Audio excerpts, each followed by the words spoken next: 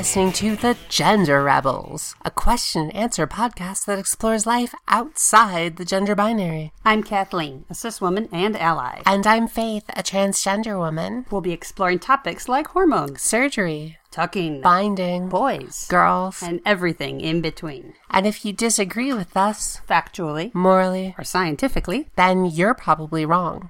I have questions for you, Faith. Yeah, what's your question? I feel like watching a TV show. Can we watch a new TV show, please? I feel like watching a TV show, but so many TV shows have trans characters played by cis actors. That's so annoying. Isn't it really annoying? I wish someone would, fix that. No, well, if there aren't any trans actors, then that's not a problem, right? And if there's no trans people producing TV shows, then I guess we're out of luck. I guess so. Guys, we have a guest today. Yay! We have Amy. What should we call you? Oh, Amy's good. We have Amy here with us today. Amy, tell us a little about yourself. What do you do? How do you identify? And what are you working on? Oh, cool.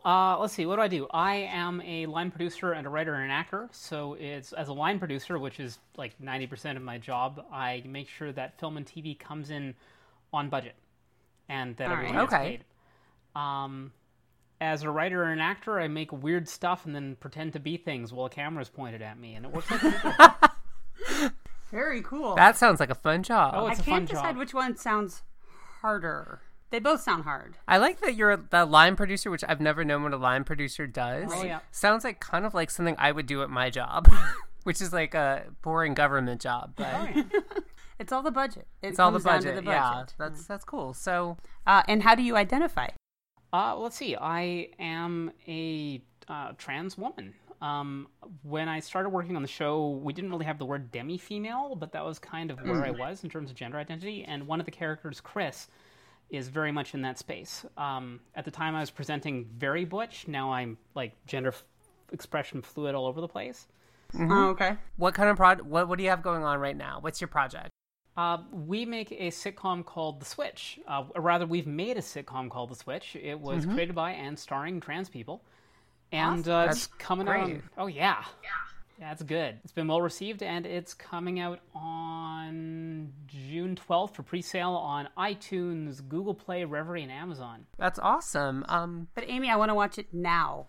Yeah, we actually tried to Google it now, and we couldn't find and we're usually pretty good at the internet, and we could not find episodes to watch. So we're very eager. Where can we find them, or do we have to wait? Yeah. If you want it right away, you can go over to reverie.tv, REVRY.tv. It's you can get a month of free access, and it's available to stream there, actually. Oh, wow. So great. For free. Nice. That's the best thing. Link down below. Because, when trans people are producing great entertainment, I certainly don't want to have to pay for it. No. So what's The Switch about? Tell us a little bit about what it's about and what viewers can expect once they go to Reverie and, get some free downloads. Okay. In it, Sue's an IT worker who's moved to Canada to start her new life, and she comes out on the job and then about 24 hours later is unemployed and sleeping on her ex's couch at the unfashionable bottom end of the rabbit hole that is the East Vancouver Queer Underground. Her roommate, played by myself, is up to something desperately illegal involving, it's in our trailer, so her roommate is killing oil lobbyists to claim the carbon offsets to sell to a vegetable co-op that doesn't ask where the carbon offsets come from. Yeah, I love that part in the preview that it's not just a workplace comedy, and it's not just a trans girl coming out and figuring out how to navigate life. It's also, oh, by the way, there's eco-terrorism. Yeah, that's my thing, is what I really love in a TV show, and we can edit this out, but some of my favorite shows are 30 Rock, Community, or Broad City. I love a surreal comedy, and when I saw the trailer and kind of I've read about Switch a little bit, I've been like, yes, perfect. This is exactly kind of up my alley. Found what I need. Yeah. So we're very eager to watch. Absolutely. So we're, you mentioned a second ago that the response has been pretty good. Let's hear about that. What have you heard? But also, what we're also interested in hearing about is, who have you already pissed off? Okay, cool. What have you already heard? People watch it, and people under the age of 75 find it very entertaining. Fabulous. Oh, great. That's my demographic. I'm in that group. It's a niche demographic. Yes, I'm in that demographic for another 6 months. Oh, hey! Wow. I look great for my age. You sound good. And has there been any backlash? Oh yeah. Oh, really? Yeah, it's the backlash is more on like the business end of film, because we take this thing around to sales events and people watch this, and people who watch it are like, man, this is really good. And people actually like are my mom's friends who are mostly retired and don't know any trans people walk past, take a look at what my mom's watching, and are like, oh, and then they watch it, and then they're like, can I come back next week and keep watching it? So it's very well received, but when we try and take it to this is good. Trying to take it to like the really, really stuffy people who are responsible for sales on most TV networks, and they're like, this is very niche. Only trans people will watch things about trans people. Now, admittedly, they also still think that Sex and the City is niche insofar as it appeals to women. So, I mean, what are they, like 53% of the population? That's just not the population we want to advertise to, because I don't know, for some reason they just don't have that disposable income. Yeah. Oh, here's to being in a niche. You know, trans women still like yogurt, so, you know, they've still got those perfect female products to sell to us.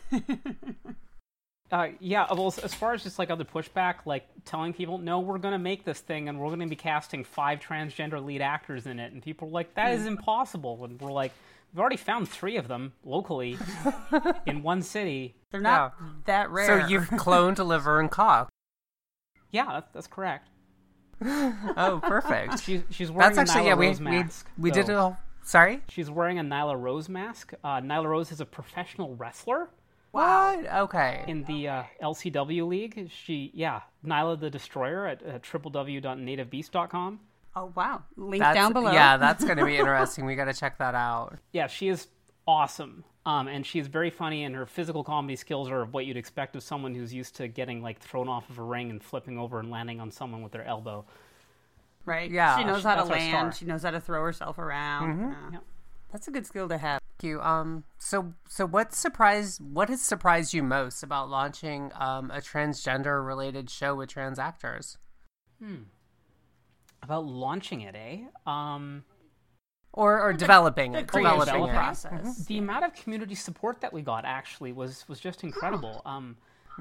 Normally something like this would be like, web length, super low budget, but people came out and contributed their time for somewhere between way below what they normally getting paid and volunteer.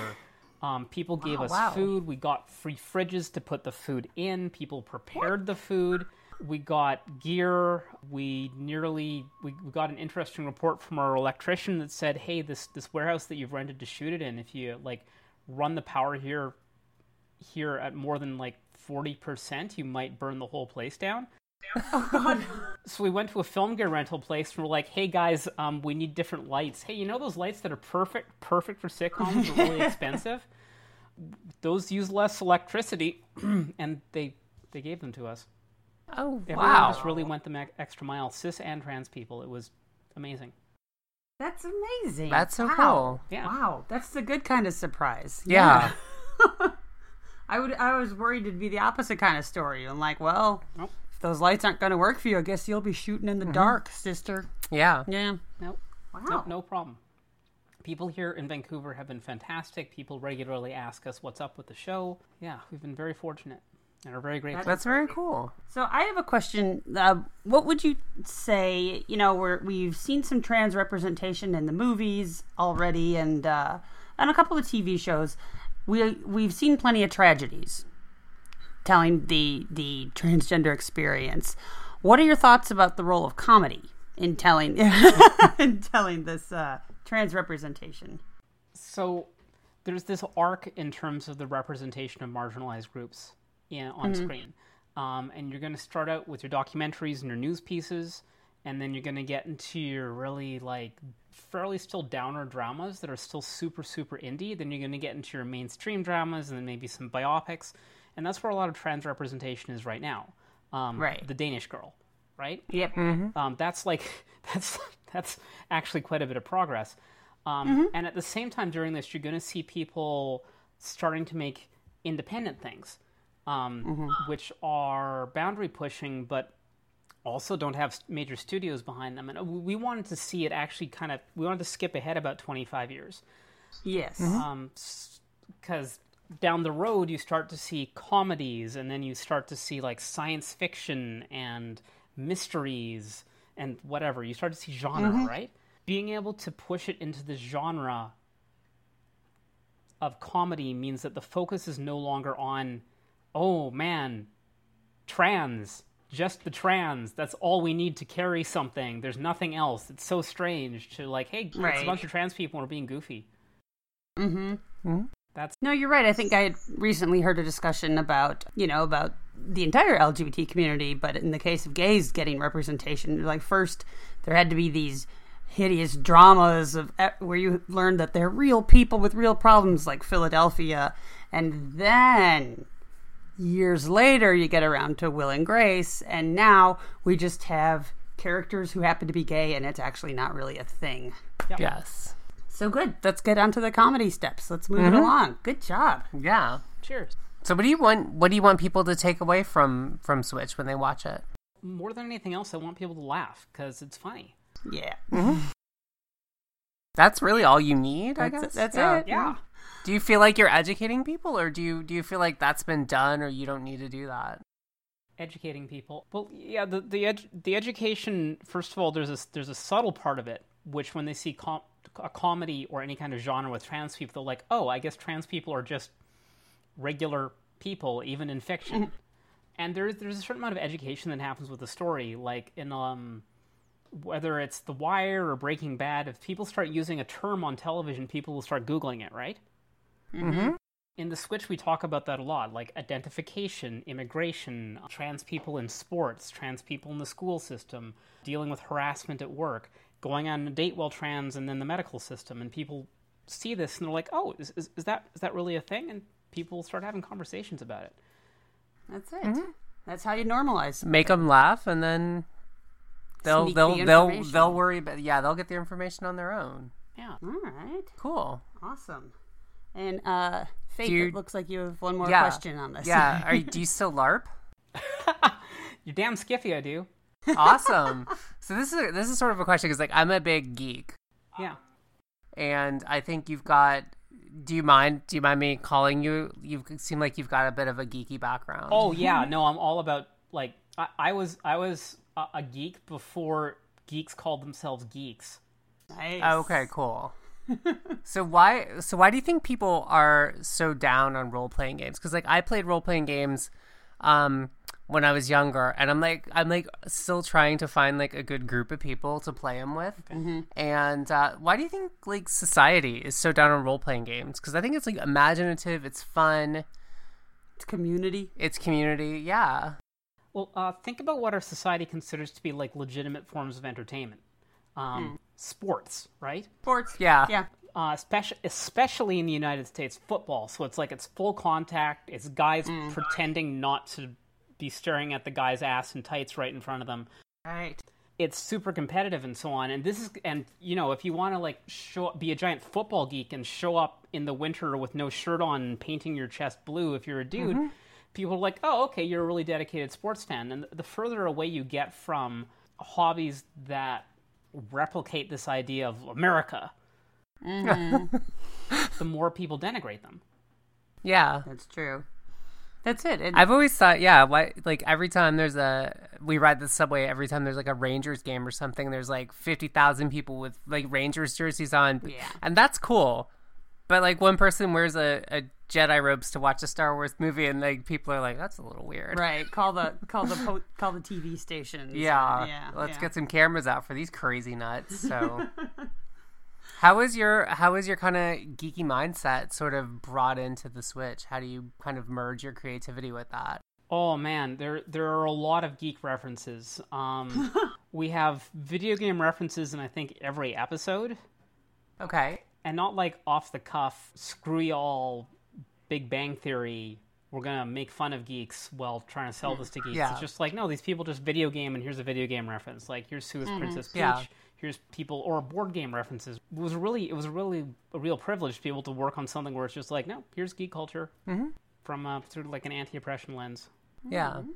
Yeah. So for any of our listeners who, might be LGBTQ and they're thinking, I want to make a movie or a series based on my writing, what's kind of your advice to them? Okay. Go find other people in indie media and find out how they did it. Because they will very readily say how they got things done. The price of materials to get things done continues to fall. Yeah. So, like Tangerine, shot in an iPhone, right? I mean, yeah. Also recorded with a professional sound person with $50,000 of gear, but shot on an iPhone. With an iPhone. Yeah. Those barriers are falling. Making sure that you don't screw up anything that's too important. I'm trying to think of where to start with this. If you want to tell your own stories, go learn about it. Go learn about it. Go study how other incredibly cheap filmmakers got stuff done. Whether that's taking a look at Primer or El Mariachi or Tetsuo the Iron Man, or looking at all these web series. People are very happy to share how they do things. Secondly, you can go and get a film education for not a lot of money. So I live in Vancouver, and there's this place called Vancouver Film School that will charge you at least $30,000. But for $30,000, you can make a feature. In fact, we have made a feature for less than $30,000, and it's won awards. It's called Floating Away. And you can go and if you have the money to take a couple community college courses on film production methods, that'll teach you a huge amount. If you want to go and volunteer on film shoots through Craigslist, not only will you learn a lot and be able to pick people's brains all day, you will probably wind up with paid employment within the year from that. Wow. Oh, cool. Versus going to school for a year, right? I mean, and they'll feed you. The other thing I tell people is that making TV is actually... There's a reason that television is typically so mainstream, perhaps even more so than movies, and that is the investment of time to make something along makes it very difficult to run off of favors. Okay. It's an expensive medium. You can shoot a short, you can get your friends to show up on the weekend to shoot a short film over 2 days, and people show up and they go back to work. And they're not missing out on any income. But when you're shooting a TV show, let's say a half-hour TV show, you're looking at about, in our case, 27 days. Yeah. And you can't just keep picking up gear 27 weekends in a row. That actually gets very expensive. You can't just rent a space for 27 weeks. You have to shoot it all at once, which means people have to miss work, which means you have to find some way of bringing people in. TV is, if you can shoot something in a medium that's cheaper than television, do so. Yeah. Often people come in and they want to start off the bat with a television series, and it's just that is the hardest medium to get into. Yeah. Huh, okay. So it makes sense to actually sort of learn on a short film. That's the time and place to learn, make your mistakes or figure things out. Yeah. Learn while doing before you try to bite off the expensive. Yeah, let's do 27 episodes of a 44-minute drama. Pretty much, and make sure your sound is good. Those are the two things. Oh yeah, with $50,000 worth of sound. Yeah, that sound perfect. Of course. Well, I mean, what I'm recording this on right now. I mean, it's an H4n recorder and a lav mic, which we had to buy new because we were in a rush, and you can get the whole thing for about $300. That's not bad. No. Yeah, and they're not crazy difficult to use. It's there's YouTube tutorials and play around with it. Yeah. Yeah. Well, that's so great. This is so exciting. Yeah. Are you crazy excited? You've got to be excited out of your mind. Yeah. Can I plug one thing before I go? Absolutely, yeah. Okay, cool. You can look up us on, let's see, YouTube and Instagram and Facebook and Twitter. All of these things are We Love the Switch. We love the Switch. Awesome. There's links down below. Yes. Everything's there. All right. Fantastic. Thank you so much, Amy, for joining us. We really appreciate it. Thank you. Yeah, any final thoughts? We're us here at Trembling Void making the switch, and a lot of other people are working towards changing how trans people are represented in television, as well as trans people intersecting with other marginalized groups. And thanks to support like this, we can be successful. That's awesome. Absolutely. Well, we all got to support each other. Yeah, I'm super looking forward to this because it's like transy, geeky, funny. This is like, it's like you're basically trying to like hook me as the ultimate viewer. So thank you for making a show that caters to my exact needs. Just right. Yes. For Faith. And probably for quite a lot of people out there. I'm So thinking. I'm really excited to see this. Yeah. Wonderful, wonderful. Well, thank you so much Yeah, again for joining us. Thank you so much, Amy. Oh, thanks And for I having hope me we here. can talk with you again soon. All right, Yeah. looking forward to it. All Perfect. right. Thanks. Have a great night. You too. Thanks again for listening to The Gender Rebels. Please send your questions to questions@genderrebels.com. If you like us, please leave a 5-star review on iTunes. That makes it easier for other people to find us. Music for the Gender Rebels is by Jasper the Colossal. Find the link down below or download them on iTunes today. And for more of the Gender Rebels, visit our website, genderrebels.com. Gender Rebels is a Comeback Sync production. Copyright 2017. All rights reserved. And to all you Gender Rebels out there, keep rebelling. Bye.